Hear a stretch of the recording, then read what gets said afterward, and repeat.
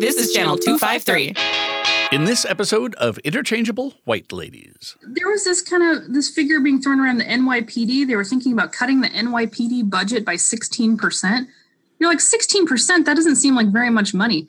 16% of the NYPD police budget is $1 billion. Interchangeable White Ladies podcast is sponsored by Alaska Airlines. We fly Alaska. Book your next flight on alaskaair.com. 1, 2, Interchangeable White ladies! 1,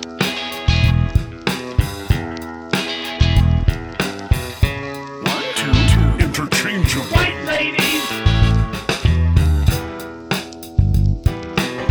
Interchangeable Interchangeable White ladies!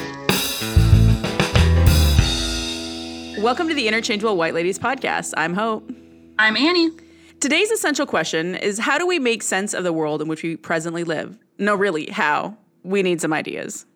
Today's episode is brought to you by baking soda. Baking a cake, reach for that Arm & Hammer. Making a volcano for a science fair or to clean your bathtub drain, mix that bicarbonate with white vinegar and witness a captivating effervescence. Protesting police brutality in a major American city where a curfew has gone into effect without enough time to safely leave, and all public transit has been shut down to make it easier for fully militarized police to corral a large group in order to subdue them with tear gas and rubber bullets, and you've breathed in tear gas, which is banned in war because it's a chemical weapon. Skip the milk. That's for pepper spray. Reach for that handy bread soda. Mix it with some water and rinse your skin, taking special care to avoid your eyes, which should only be rinsed with water to avoid scratching your corneas. Baking soda, a true workhorse. I feel like I've already learned so much in this podcast, and we just got started.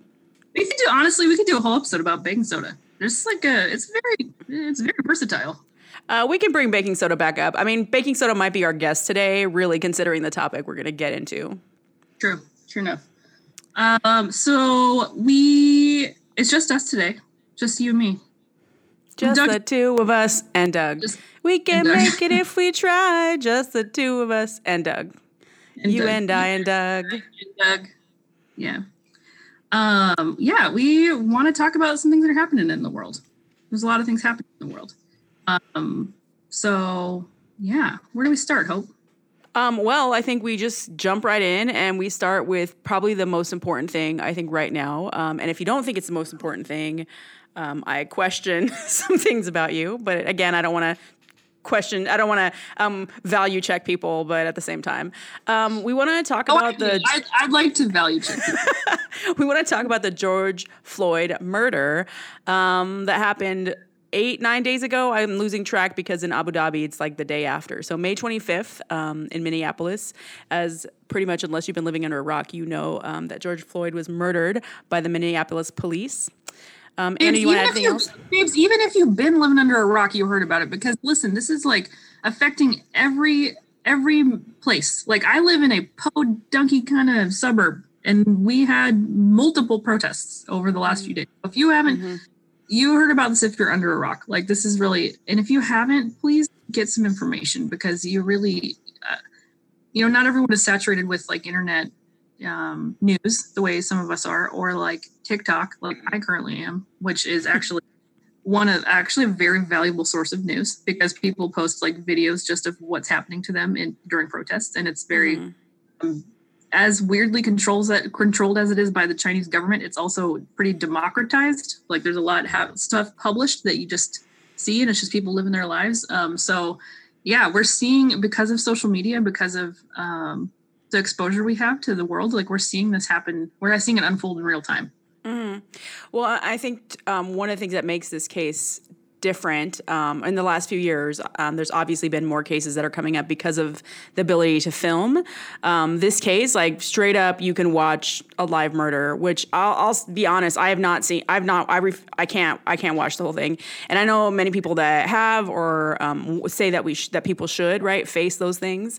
Obviously, I've seen some of the images and stuff coming out, but it's just interesting that this time and place in terms of the way that media is working to help people see what is going on and highlight the problems that we have in the United States.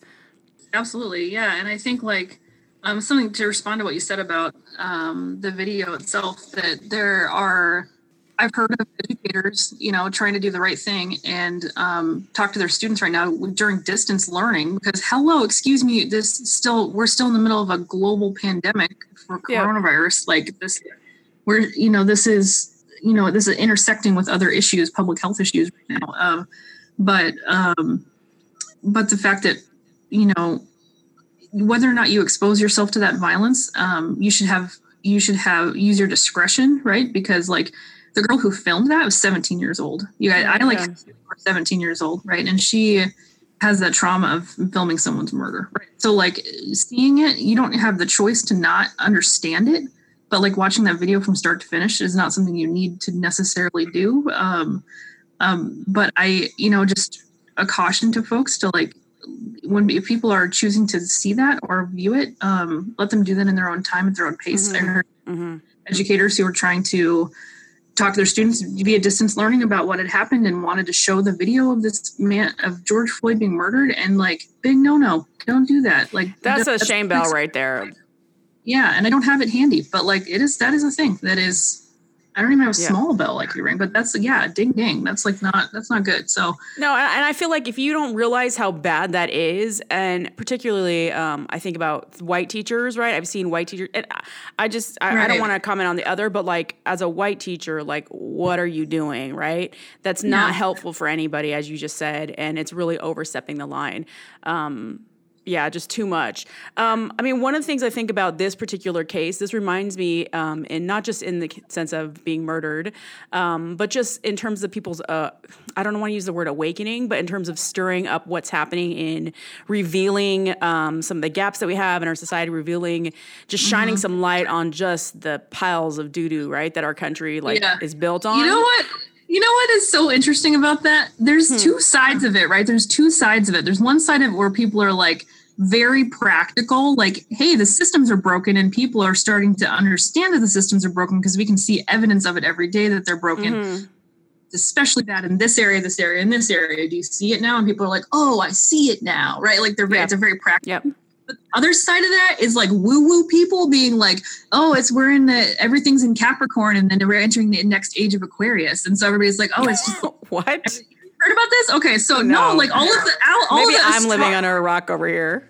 All of the amateur astrologers are talking about how it's like we're entering this new phase of like revolution, and it's like, okay, cool. That new phase of revolution in the last age of Aquarius didn't stick. So could we like talk about that maybe? Like, I mean, like, you know what I'm talking about? I mean, like, the age of Aquarius, the like. Yeah. But I just am like, I haven't heard this theory at all. That's why I'm just like, what?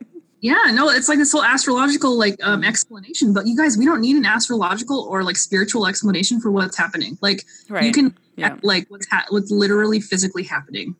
Yeah. If it makes you feel better to like check your horoscope right now, like by all means, but like just like sorry, I totally co-opted. No, I'm so blown away. Like what the shit. Well, the stuff that people are fixated on is like wild to me. I mean, I was thinking about how I've been teaching the book Citizen for the last couple of years, and in that book there's this powerful page that some of you have probably read, where it just lists all the different people that have been killed by police officers, and that every iteration of that book that's the only page that's changed is how the story goes, and I believe it from the publishing company. And what it does is it adds more names to it, right? And so if you look at older versions, there's fewer names, and then it just keeps going. And certainly it's not everybody it's not all inclusive, obviously. But I think about this case for some people that I'm seeing kind of waking up to what's happening in America and waking up to police brutality and waking up to the reality that Black people have been living for centuries, right? It's kind of I think about it like in terms of, for some folks it was Trayvon Martin. And I think for me, like I could go back to thinking about that case, maybe further like Hurricane Katrina, but not the same thing in terms of an aggression. Mike Brown for some people, right? And Ferguson, that was an awakening for them. Philando Castile, the same summer with Alton Sterling, right? Freddie Gray. I mean, I think about these different people who, started those from their deaths, people started having conversations. But then, as we see now, like it's still the same conversation.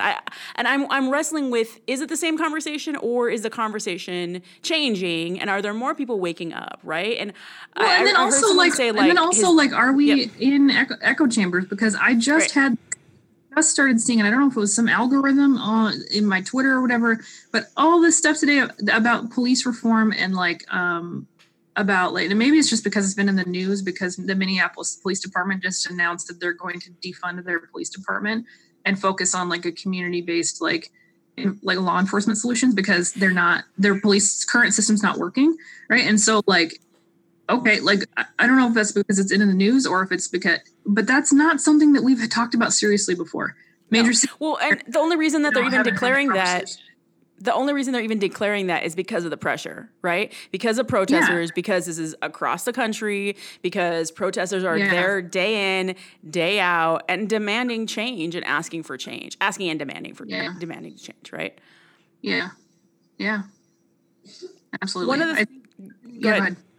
No, I was thinking even like some of the podcasts I've been listening to and just some of the conversation around, what's going to make real change, right? So the pressures that people have put onto the Minneapolis police. Okay, I didn't even hear what you just said. I mean, today's June 5th, and I had in Abu Dhabi, and I hadn't seen. Is it June 5th there?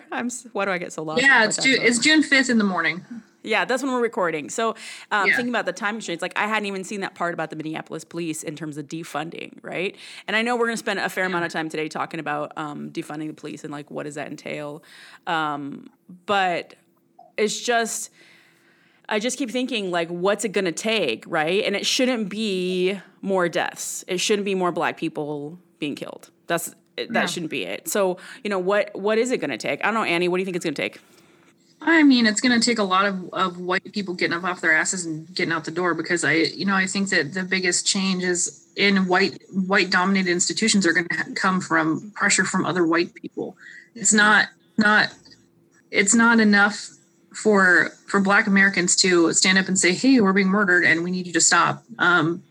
Because obviously they're not being listened to. Right. So it's like if the folks who have power, and not just positional authority power, privilege power, right, are using that in a way that's actually helping, make progress in terms of reducing police violence, right? And if that's what it takes, I mean, it's massive mobilization, and not just from people of color and not from the Black community. It has to be from everyone. And you kind of are seeing that. I mean, I don't know if you've been seeing some of the folks who have showed up for the protest. Yeah. The Amish came. They're all white, but the Amish, they don't come for shit. They showed up. They're like, yeah, we're here. We rode into town in our buggy into Minneapolis to protest, and then there's the witches showed up, and they're hexing everyone, and then friggin' who else showed up? K-pop stands showed up.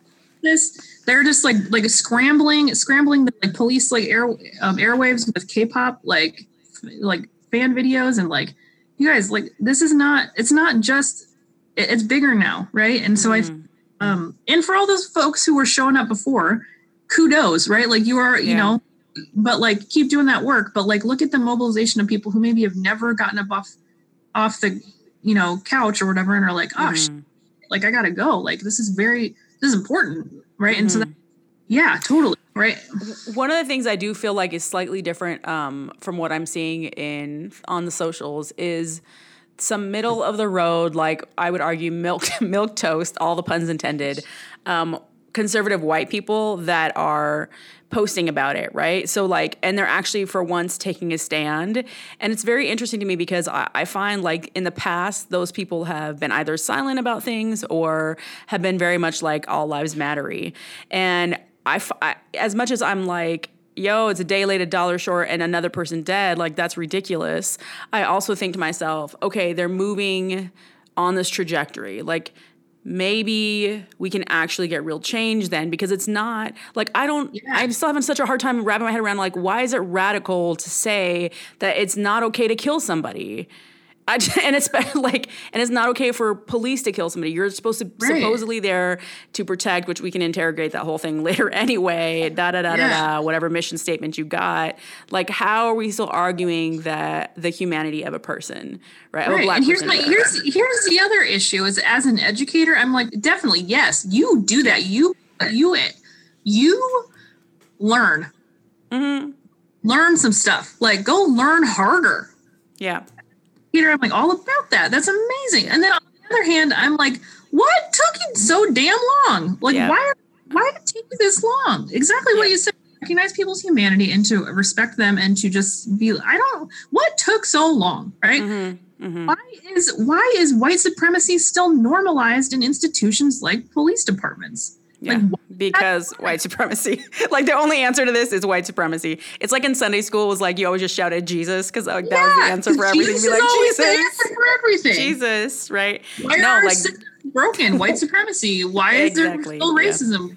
White supremacy. Why are Yeah.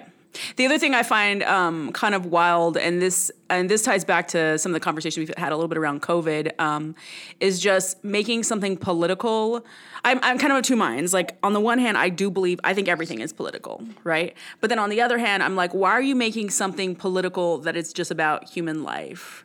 And in this case, the same thing with the pandemic, like people who are trying to, that's not how it's talked about in the rest of the world. It's like, this is a health crisis. COVID's a health crisis, right? This is why did we politicize like the stay-at-home orders as like, this is against your, like no one else in the world is having that conversation. Right? Not at all. Yeah.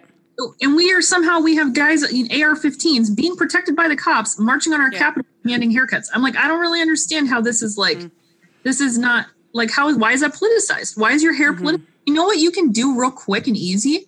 Even if you want to keep supporting cut your hair? I don't necessarily recommend. Order some clippers on Amazon, cut your own damn hair. Yeah. You know what's the worst that can happen? It looks bad. Yeah. For time. That's the worst thing that can happen to you. Stop posting pictures on the internet then with your ugly haircut. Like move on. It'll be cleaned up in a month after quarantine. Exactly. Or as an educator, I would encourage you to learn. Go watch some YouTube videos. Like, don't be a white supremacist chode and march on our capitals with your raggedy ass hair, complaining and politicizing something that shouldn't be politicized, and the things that should be politicized get ignored. Amen. That's big crap. Big crap. Yeah. What are your thoughts on, so actually a couple things I want to bring up. One, I want to talk a little bit about something I heard recently on one of our other Channel 253 podcasts. The What Say You podcast is amazing. If you haven't listened to it yet, episode 18 is entitled Unapologetically Black. And in that episode, there's a long conversation about just the notion of what kind of white people we need for this time, right? And so they harken back to, I don't know if anyone's familiar with whiteaccomplices.org, but just the notion that we have kind of three types, right? The actor, the ally, and then the accomplice, and just kind of unpack. First of all, the way they unpack it is hilarious. But then I was also thinking, what do you think about the way that people are responding? Have you seen some examples that you feel like are really strong? I mean, can you comment on that at all? Or do you feel like there's a lot of performative, like wokeness happening around these issues? I think it depends. Like I was on Instagram. I think corporations, it's kind of a split, right? So like I'm on Instagram and I follow, the Patagonia, the clothing company. Yeah. It's very northwest of you, Annie. Right. Being on brand there.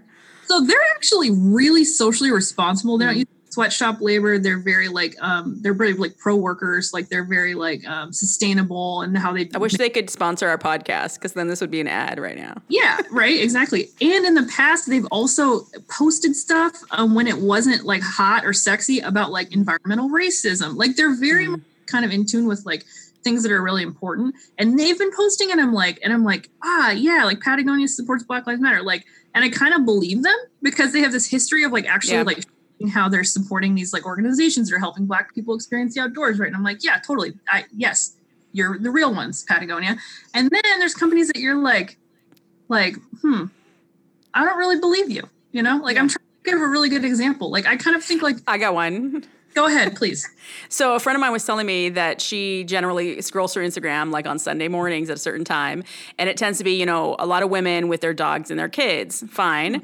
But she was saying that Nordstrom tends to send targeted ads at that time. And Nordstrom had a Black Lives Matter ad, just like boom, out there, right? In the middle of like suburban, whatever, mom, such and such. That was really interesting to me. That's an interesting example.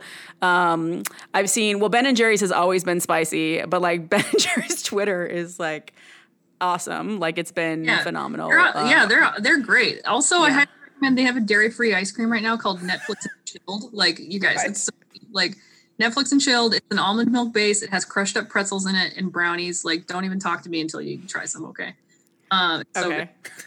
but like, Again, but I no, wish yeah, I was a like real Ben and sponsor, Jerry, yeah. Ben and Jerry's that like actually like it has been doing stuff for years, and they like actually are trying, right? You know, I even got an email from Airbnb. Like Airbnb was sending out like, we support George Floyd's family, where this is a horrible like travesty, da da da da.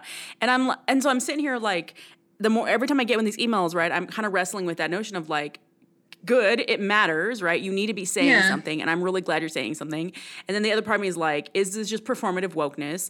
And then I'm like, okay, but is this a step in the right direction? I don't know. I just keep wrestling, kind of going back and forth. yeah, and I'm not sure where the line is. I think if it's like Crest toothpaste, you're like, oh, okay, you know, but right, yeah. and then also like Airbnb kind of weirds me out because they're such a hand in like gentrification of like rural communities and like coastal communities. Like they're kind of messy. Like they're kind of gross. Like and they don't handle customer complaints very well, and people have been having issues with like getting harassed and like their business model is a little weird. But like because they don't handle stuff well. So it's one of those things. It's like, but is your gentrification like hurting communities? Like so then you have to balance it out. Like I hear what you're saying, and maybe all of your employees onto this thing, and you're like, yeah, we totally feel really strongly about this, but that's not what your message says. Your message isn't our employees are behind you. What your message says is our company supports Black Lives Matter. Right. So what does that mean? Like, how are you concretely? And some companies are like, hey, we're helping concretely by taking all the proceeds to benefit this bail fund, right? Like there's this this clothing company based out of California. I think it's Mokuyobi. I follow them on Instagram, another Instagram company. And they have just like really sweet, goofy clothes and like fanny packs and like fun prints. And a lot of them are like inspired by like Japanese pop culture, and they're really fun. And they had a 48-hour period where they're donating all of their online proceeds to, I think it was a bail fund or Black Lives Matter LA. It's like, it was like rad. Like you're actually that your money. Like, and a lot of people bought, like stuff was sold out. Like people were going on their website, buying stuff up, and like that money went help something, you know, instead of just posturing, we support you, but that's it. Right. Like how far does it go? I guess is the question. Well, right. Yeah, exactly. So thinking about, I mean, back to what the ladies were saying, is just even that, like, is that, to me, part of that's very much actor, right?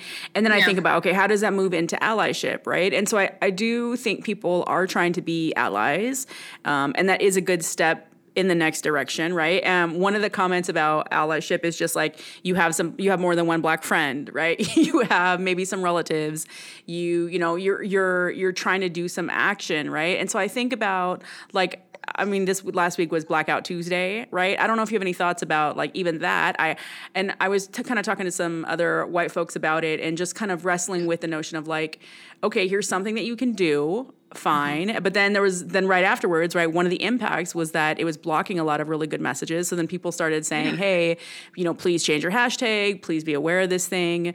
And then people started adapting, right? But I had a couple of friends who were like, well, I don't understand. I feel like I'm getting mixed messages. And I'm like, no, you just got to adapt with the times. Like people thought it was a good idea. Fine, you do something and then move forward. But I did. Go ahead. Yeah. You know what the mixed message was? The mixed message was all of my white friends on Instagram told me to black out my Instagram. And solidarity, black out your Instagram. And then all the Black folks I follow on Instagram were like, please don't use the hashtag Black Lives Matter because it's varying content that's actually important for people to see and resources for people to see. If you're just doing this for yourself to make yourself feel good about participating, then don't do that. And I don't know, the mixed message to me there, who comes out on top of that messaging? The Black community telling you, please don't do this thing.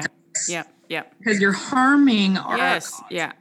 And that's when you have to, when you listen, I feel like. You have to listen. Right.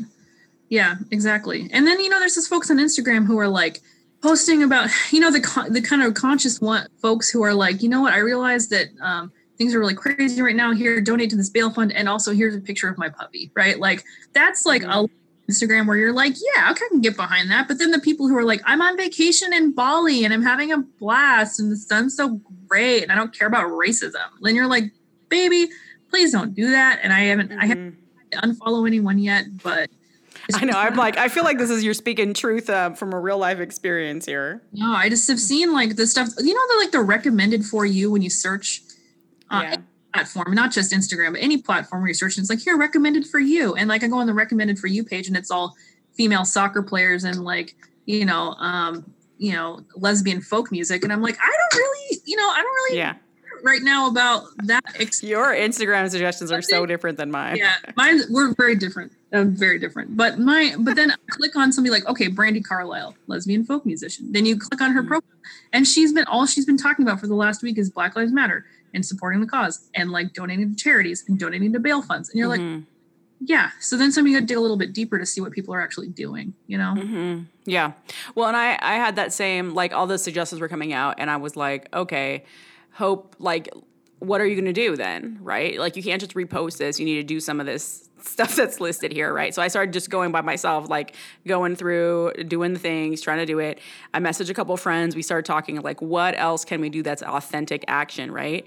And so in thinking about, as you're moving on this like trajectory, for some white people, this is brand new, right? And they're starting, it's the first time they've watched a Black movie and read a book by a Black person. I'm laughing because it's so stupid and ridiculous, but it's also what's true, right? And so I'm like, pull you along on that trajectory. And it's some of those steps you and I took a long time ago. And so it feels like, or you're not there with me. And then you're like, oh, you don't live in my head with me. You aren't there yet because you're not there yet. Like, for me, that's just like a lesson in like perspective taking, because I saw people on Twitter who were really excited to watch the documentary 13th for the first time. I watched that film right when it came out because I was like, good film, and it's incredible. And some people are watching that for the first. Can you imagine watching it now for the first time and how blown your mind would be? Just my god, I am really glad for like the sources that are coming out in terms of, and follow this or read this if you want to be anti-racist. And it seems like there's a lot of, and again, like we're in certain kinds of bubbles, but I do think there's some people that are seeing that for the first time and looking at these sources. And I do want to recognize, like you said, we're all on a journey and we're all like trying to push ourselves forward. But one of the things I keep thinking about is like, how do you then, you have to keep that momentum and you have to keep doing things to like deal with your own internalized racism, right? And then how do you then do something outwardly, right? How do you see what collectively is being done in your community and in your neighborhood and join those forces, right? You don't have to start a new organization. That's not what we're saying. And in fact, one of the things that the Cunningham sisters talk a lot about in that episode is like white people getting behind organizations that are led by people of color and following their lead. Yeah, absolutely. And I think like that's a big piece, is like listening to people of color and their experiences and following what they're saying. Because listen, people of color who are doing the work, they're not going to lead you astray.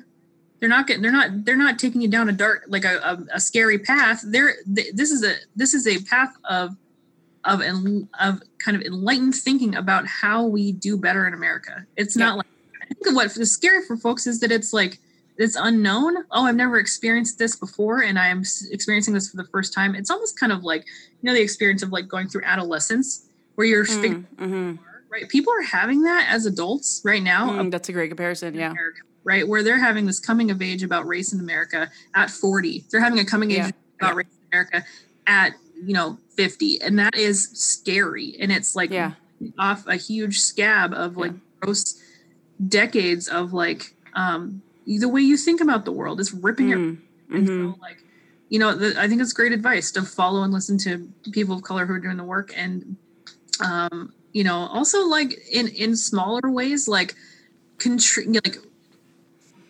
following and supporting Black creators on platforms that you already use, right? And so like patronizing Black businesses, right? Those are small ways to help. I know that some folks are not ready to go march in the street. I completely understand that. So what you can patronize a Black business, you can support them, right? It starts small if that's what it takes, but like that, that's it. Like just keep saying yes to positive interactions that you're having right in the community with your neighbors who are Black and people of color, like Indigenous, and like don't turn away from that experience, right? And it may be what. No, go. oh, just it might be a soft open for some people. It might ease into this, right? And that's what it takes. But like, don't say no. Don't say no to it. Like, just say yes to it. And I think about like had brought to my attention, and this kind of was really interesting for me, kind of thinking about my own evolution and my own thinking. Because if anyone listening thinks that we are done doing this work, you are hell no, yeah. Sadly mistaken. I will be working on this until on my deathbed, whenever, hopefully not anytime soon. But yeah, there are multiple times this week I'm like trying to be a good ally or accomplice, and I'm like say something, and then I'm like pretty sure I just messed up right there. I'm like, yeah, because you reflect, figure out what to do. Yeah, you can easily mess up, and you just got to dust yourself off and try again. You know, I was thinking about my thing this week that I've been really thinking a lot about is police reform. So like. One of my friends on Instagram posted about. Have you heard about 8 Can't Wait? Yes, yeah, I've seen Megan Rapinoe. Yeah, Megan Rapinoe posted. Yeah, I've seen. I saw it with her first. Do we want to take a quick break and then let's come back and talk about the 8? Yeah, absolutely.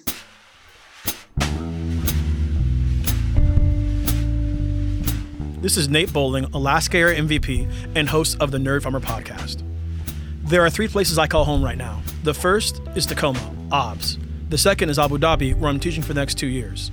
And the third place I feel like home is on board an Alaska Airlines flight, sipping on Northwest beer and watching free movies.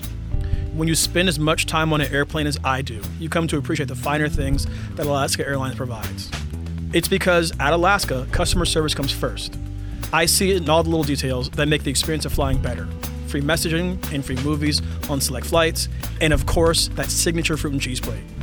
When I fly, I don't even look at the travel sites. I go straight to alaskaair.com and book. Thank you, Alaska Airlines, for your longtime support of Channel 253. So we're back. 8 Can't Wait is part of Campaign Zero. 8 can't wait.org, and they have these suggestions for folks to reach out to their cities and municipalities about reforming their local police departments. And this is not a like abolish the police department, which has its own place in a different, depending on, where you live or what your context is. But this is for existing police departments that are not going to be defunded. These things that can make a huge difference. And what they're saying on 8 Can't Wait, that these contribute to most deaths at the hands of police. So by eliminating or by doing these 8 policies, we can decrease police violence by 72%. So that would include banning chokeholds and strangleholds, requiring de-escalation, requiring warning before shooting, exhausting all alternatives before shooting, duty to intervene, ban shooting at moving vehicles, establish use of force continuum, and require all force to be reported. So it can't go unreported. I think one thing on there that I've seen a lot of on Twitter lately is like to require de-escalation. So like a lot of nurses and social workers have been posting that they have more training in de-escalation than the police, and that they frequently, especially if they work in like a hospital setting, are required to subdue people without violence. And listen, like you can do that, and also it's possible. And someone mentioned like in a comment, they were like, well, but nurses can like sedate people, and I was like, wouldn't you rather have someone be temporarily sedated by someone in the street if they were like a serious danger to someone else than to have murdered them? Like, let's just take a second and like understand like the nurses, the healthcare workers and social workers are trained in techniques to de-escalate and people without killing them. And it's possible. You can actually do it. So yeah. Nurses I'm not saying that all police should have dart guns full of tranquilizers, but what I'm saying is that there are methods for de-escalation that don't result in people being murdered. Yeah. You know what nurses and medics and doctors don't have that police officers have? Lots and lots of uniforms and really nice cars, patrol cars, and just, lots of fancy gadgets, right? I mean, think about the way that we've militarized our police and we've scaled up all their equipment that, all these funds that have gone to that, right? Like, oh, you have to have this, you have to have this. And you're like, wait, seeing some of the pictures coming out from the protests, like they're full on garb, like they're prepared for coronavirus and all that stuff. It's like, we couldn't even take care of our medical staff. Right. With this, and we have this. There was this figure being thrown around the NYPD. They were thinking about cutting the NYPD budget by 16%. You're like 16%. That doesn't seem like very much money. 16% of the NYPD police budget is $1 billion. That's wild. Yeah, that's wild. Like, I'm sorry. Like, I'm pretty sure it was $1 billion. I'm going to fact check myself because I don't want to lead you astray. But like, you guys, like that, like, it's like a stupid amount of money. Like, so that's a good way to think of it. Listen, you guys, I don't even know how that's possible in terms of like actual like money and like that, you know, and maybe that's inaccurate. But it's not. I did not see one person say that. I saw multiple people saying that on the internet. And hey, we can fact check. I'm not trying to lie to people. Listen, I'm not trying to lie to you about this. But I just, the fact that it's not just the New York City Police Department preliminary budget, NYPD, their total budget $78.5 billion. I don't even know how that's possible. Like, I don't even have how much $1 billion is. So like, I don't like, I'm not even joking. Like how much, that's insane. So like the fact that like, not only is decommissioned military equipment given to police departments have this absurd amount of money, and that absurd amount of money, a lot of it, a lot of it is salaries and pensions. A lot of it's salaries and pensions. In a city like New York that hires like a jillion people in their police department, yes, salaries and pensions, but like not all of it's salaries and pensions. Some of it's hey, here we got our pallet of tear gas delivered today. Well, and I think this is we got to acknowledge, right? Like, we're both very pro-union here. And one of the things I've been reading and learning about is just like part of the issue with police reform and change is the police union, right? And so I'm going to be very like intentional about, yes, pro-union, right? At the same time, there's also reforms that needs to happen. And I think my only comparison is like in a teachers union, you can get active and you can get involved and you can make change. And like, we were both building reps, like we've done some of that work, right? And we see, our own union growing from within, right? And from some of the pressure from without, I think, to try to make it a better, more professional union and better for kids and better for teachers and working conditions. And so I wonder, I'm thinking about that with police and just thinking about, that's just like, I don't know, the whole apple and barrel comparison, but I'm just like, it's just like a rotting barrel. And so like, I'm trying to wrestle with both like being pro-union and at the same time going, this is part of the problem. This is why change can't happen in many regards. I'm hearing what you're saying. And I think about the kind of the parallel is that like in a teachers union, if you use an excessive amount of force compared to what your job normally is for a teacher, no use of force, right? On children, ever. If you ever go into a territory of using force, I'm talking not just physical, I'm talking like verbal abuse to children, things like that. The union is obligated to provide you with legal assistance, but they will not protect you in court if found to be guilty of abusing children, period. Get out. The kind of the parallel thing in police, like at minimum, you would expect that like, if the stated purpose of police is like law and order or to protect the public or serve and protect or defend the public interest or uphold the laws, right? That you would be able to do that without blatantly murdering people. Like you could hold the law without murdering someone in cold blood. 100%. Yep. Yeah. Yeah. And so if you can't do that, then that you shouldn't be in that profession if you can't do that. And exactly. And so why are the police unions using their legal resources to protect murderers? Yep. Right. Yeah. Our union, do you know how fast the teachers union, if you were found guilty and there was evidence, how quickly the teachers union would be like, we're not behind you. We will give you, because you're legally entitled to, or you're entitled to that based on our like bylaws and your inclusion in the union, but we will not support our back. Right. And that's police unions need to do the same thing. They can't be supporting, propping, backing up, committing murder. So where are you on the like defund police and abolish the police? Like there's a lot of hashtags around that and just some really good articles that are coming out and some calls. I'm curious what you think about that. I've been having a few conversations this week with some folks. It's a really interesting concept if we have the political will and the interest in seeing a lot of other systemic issues addressed, and it won't happen overnight. But I think it makes sense to shift a lot of public safety resources into places that are more effective at promoting public safety. So what I mean by that is like, if 90% of calls to 911, 90% of calls to 911 are non-violent. A lot of people call 911 because they're attacked. They call 911 because their neighbors are being loud. They call 911 because there's someone suspicious on their property. They, just kind of lurking around, right? They call 911 because they don't call 911 because they're actively witnessing violence, for example. And so when those calls come, if 90% of those are like not emergent situations where someone's life is at risk, then 90% of those calls need to be referred to specialists who have more training in how to handle them. So like you see, like, okay, maybe someone, and this is not an abstract. I'm talking like this happens in our community, and it has happened in our community, and it's ended with like really horrific results.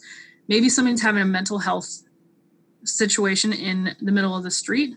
Maybe they have something that could be considered a weapon, right? Maybe they have like a broken off piece of like a curtain rod or something, and they're swinging it at people and they're blocking traffic. Do you need to subdue that person with violence to get them to stop blocking traffic and stop creating a safety risk for others? No, you don't, right? You kill that person? No, you don't, right? Yeah. Like, who should respond in that situation? Yeah, maybe it is somebody who's like big enough to like handle it if someone comes at them, like, or is strong enough to handle that, but to subdue them without violence, right? It's entirely possible. Yeah, like if 90% of calls are things that can be handled by social workers and like well-paid social workers, like, pay social workers as much as you pay the police, right? This is the thing, right? Like, I feel like there's so much better use of money. And so, like, to shift over that money. So I think I'm in the, like, defund the police camp, but I find myself sliding into even abolish the police camp, right? So I think about just what's the purpose? Like, you listed some really good purposes, but I feel like a majority of police forces, and I'm going to generalize here, are not meeting those criteria. Like, they're not meeting what that was. And maybe years ago they were, and maybe I have some fantasy in my mind about, like, the beat cop, and I've watched a lot of The Wire where, like, community policing and, whatever, like, relational and this, like, ideal. But I don't think that policing exists. Like, maybe in rural, like, I can't even, like, maybe in rural America, but again, like, it seems like the police have gotten so far away from that how can you go back, right? Like, how do you, you're gonna have to change everything. Are you gonna have them be the mental health counselors now? Like, if you're gonna do that, but like that shit ain't happening, right? You're just giving them more weapons and more anger, right? And more, like, they're the ones showing up and stirring up riots. Like, they're the ones breaking things. They're the ones pushing people down. They're the ones, like, inciting violence, right? And creating these violent conditions. And so part of me is just like, is there any chance? Like, I want to hear the reform narrative, but then the other part of me is like, is that possible? I don't know. But I also don't believe that fully defunding is possible either. I don't know. I'm skeptical about that. Or, like, abolish. Like, I don't think people will do that. That's just. I think that's where the political will piece comes in, because people don't want to. There are certain things they don't want to see gone. They want to preserve the way they are because we change. And so, if you this 10% of 911 calls that require some, like, intervention that is more serious, right? If someone's an active shooter, for example, like, you do want some way to handle that situation. And I don't know if that means the use of force on that. I don't know, because here's the thing. It depends on the situation. Like, there was a guy, and I don't know his name, but it was in the news a couple weeks ago, this white guy who killed 2 people and then fled this, like, Maryland, and then drove over state lines, and he was in a high-speed chase, and then they caught him, and they contained him, and he was fully armed and ready to shoot, and they secured him and took him into custody. He was white. What they didn't do was shoot him dead. They did not shoot him dead in the street. And, like, seriously, so the disparity there is a racial disparity, right? And it's consistent. It's not like that one case, I extrapolate that one case to all white people at all times, but, like, that's a consistent. No, it's time and again. Yeah, time and again. It's a pattern. And right? I'm like, how much I want anti-bias training for the police and for everybody, please. But time and again, like, is that going to make is that going to save Black lives? And Black and brown lives, we can extend it too, right? Like, I have a hard time believing that it really will, because of just the rottenness of the infrastructure, right? And like you said, the lack of political will. And it's like you have to have all these pieces together. I mean, even like there's still the narrative too that like, well, what about criminals? And I'm like, but the problem is the what about criminals is like this tiny percentage. Like what the police are really doing is all the rest of this stuff, which has nothing to do with like real criminals and just about hurting people. And well, and then like I saw this story. This woman was talking about that she described the situation of why she became a domestic violence counselor, and she told it in kind of like this girl was 18, her boyfriend was 26. He raped her, and she reported it, and there were witnesses to her abuse that happened over a period of time, and the police didn't listen.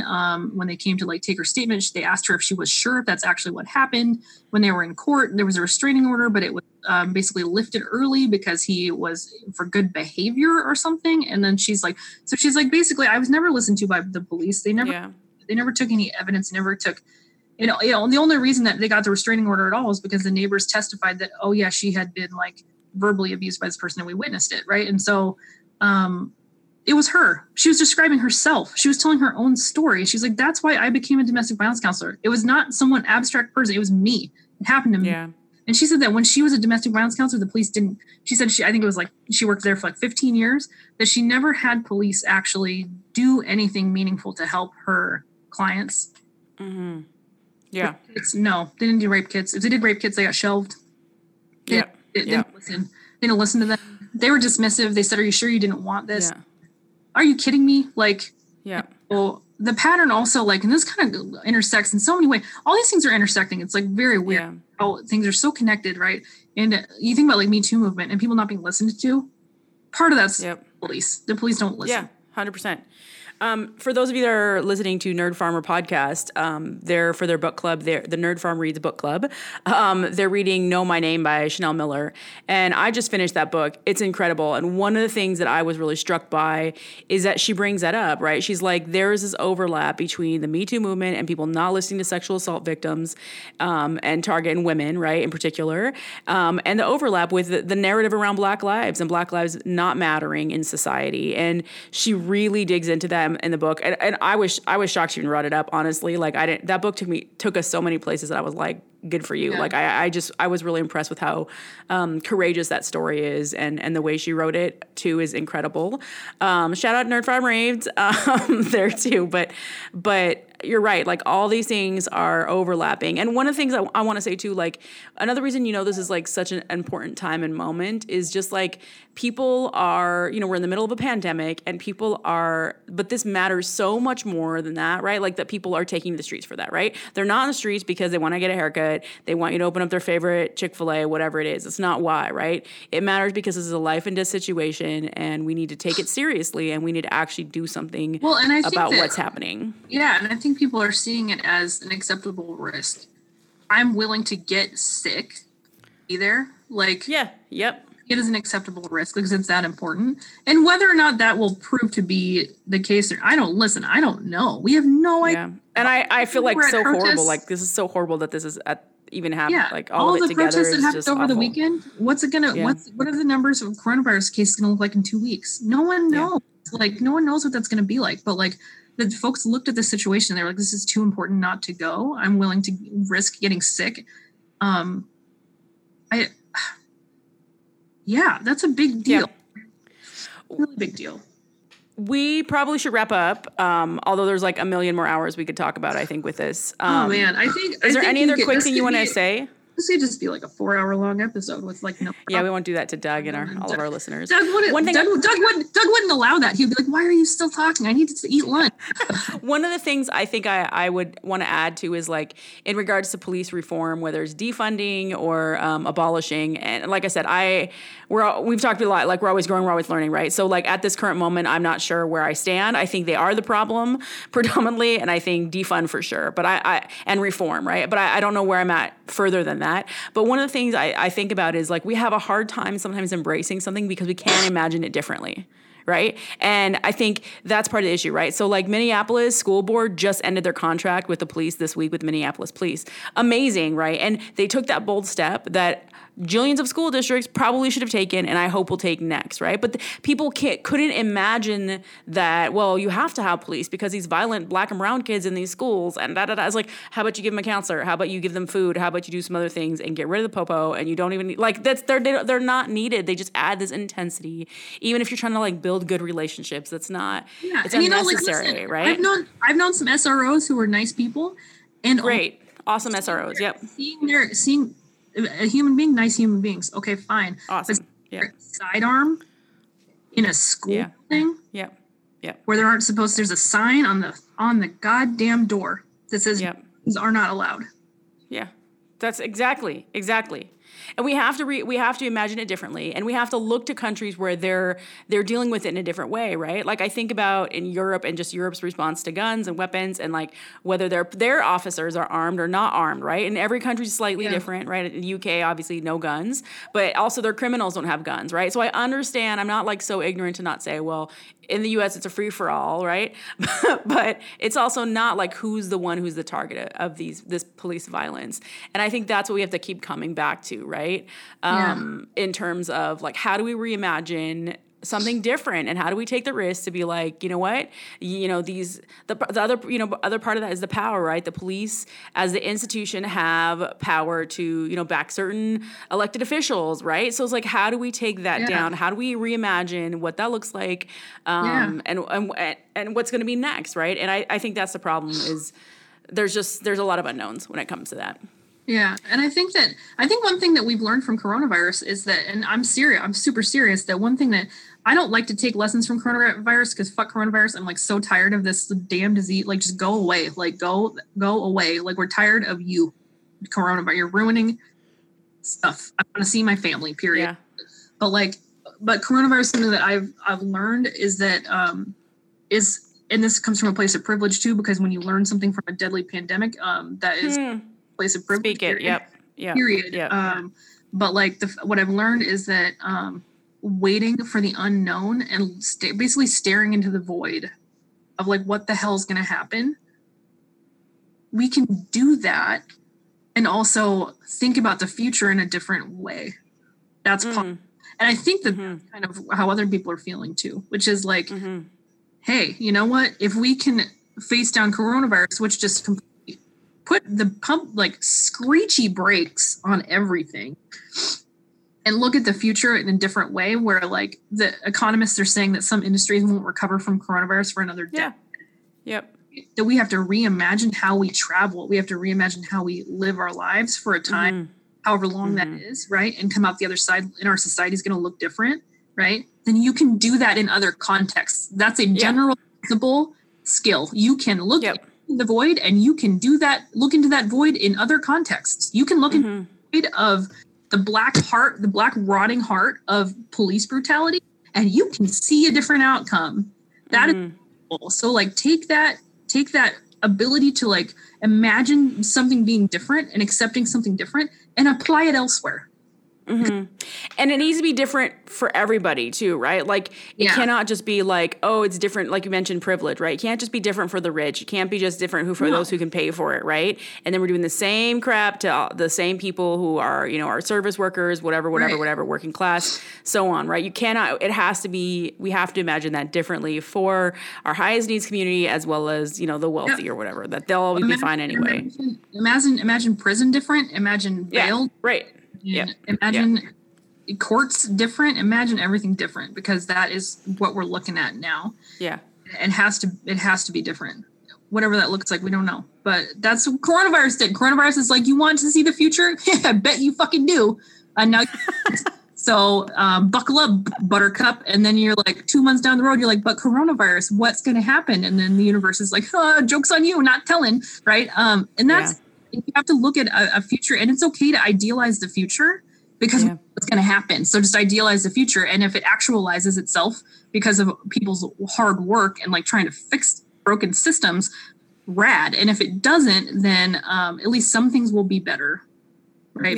Yep. Effort, and you tried. And that's what matters. Yeah. Champagne, real pain? Champagne for my real friends. Real pain for my sham friends. Yeah, real quick one. Okay, Champaign. I just want to say Champaign for the people that been putting the work, are doing the work, are showing up. I know earlier you said like not to shame people who aren't going to protest, but I want to say like there's something about people putting their body on the line, and in particularly white people who have less to risk because of white supremacy putting their body on the line. And I don't mean like, I know coronavirus makes it complicated and there's a lot of things involved in that, but I just want to say like those people who are doing more than just posting, which I'll admit, like that's the current state I'm in, right? Is a lot of it is about posting and then trying to figure out what else I can actually do from here, right?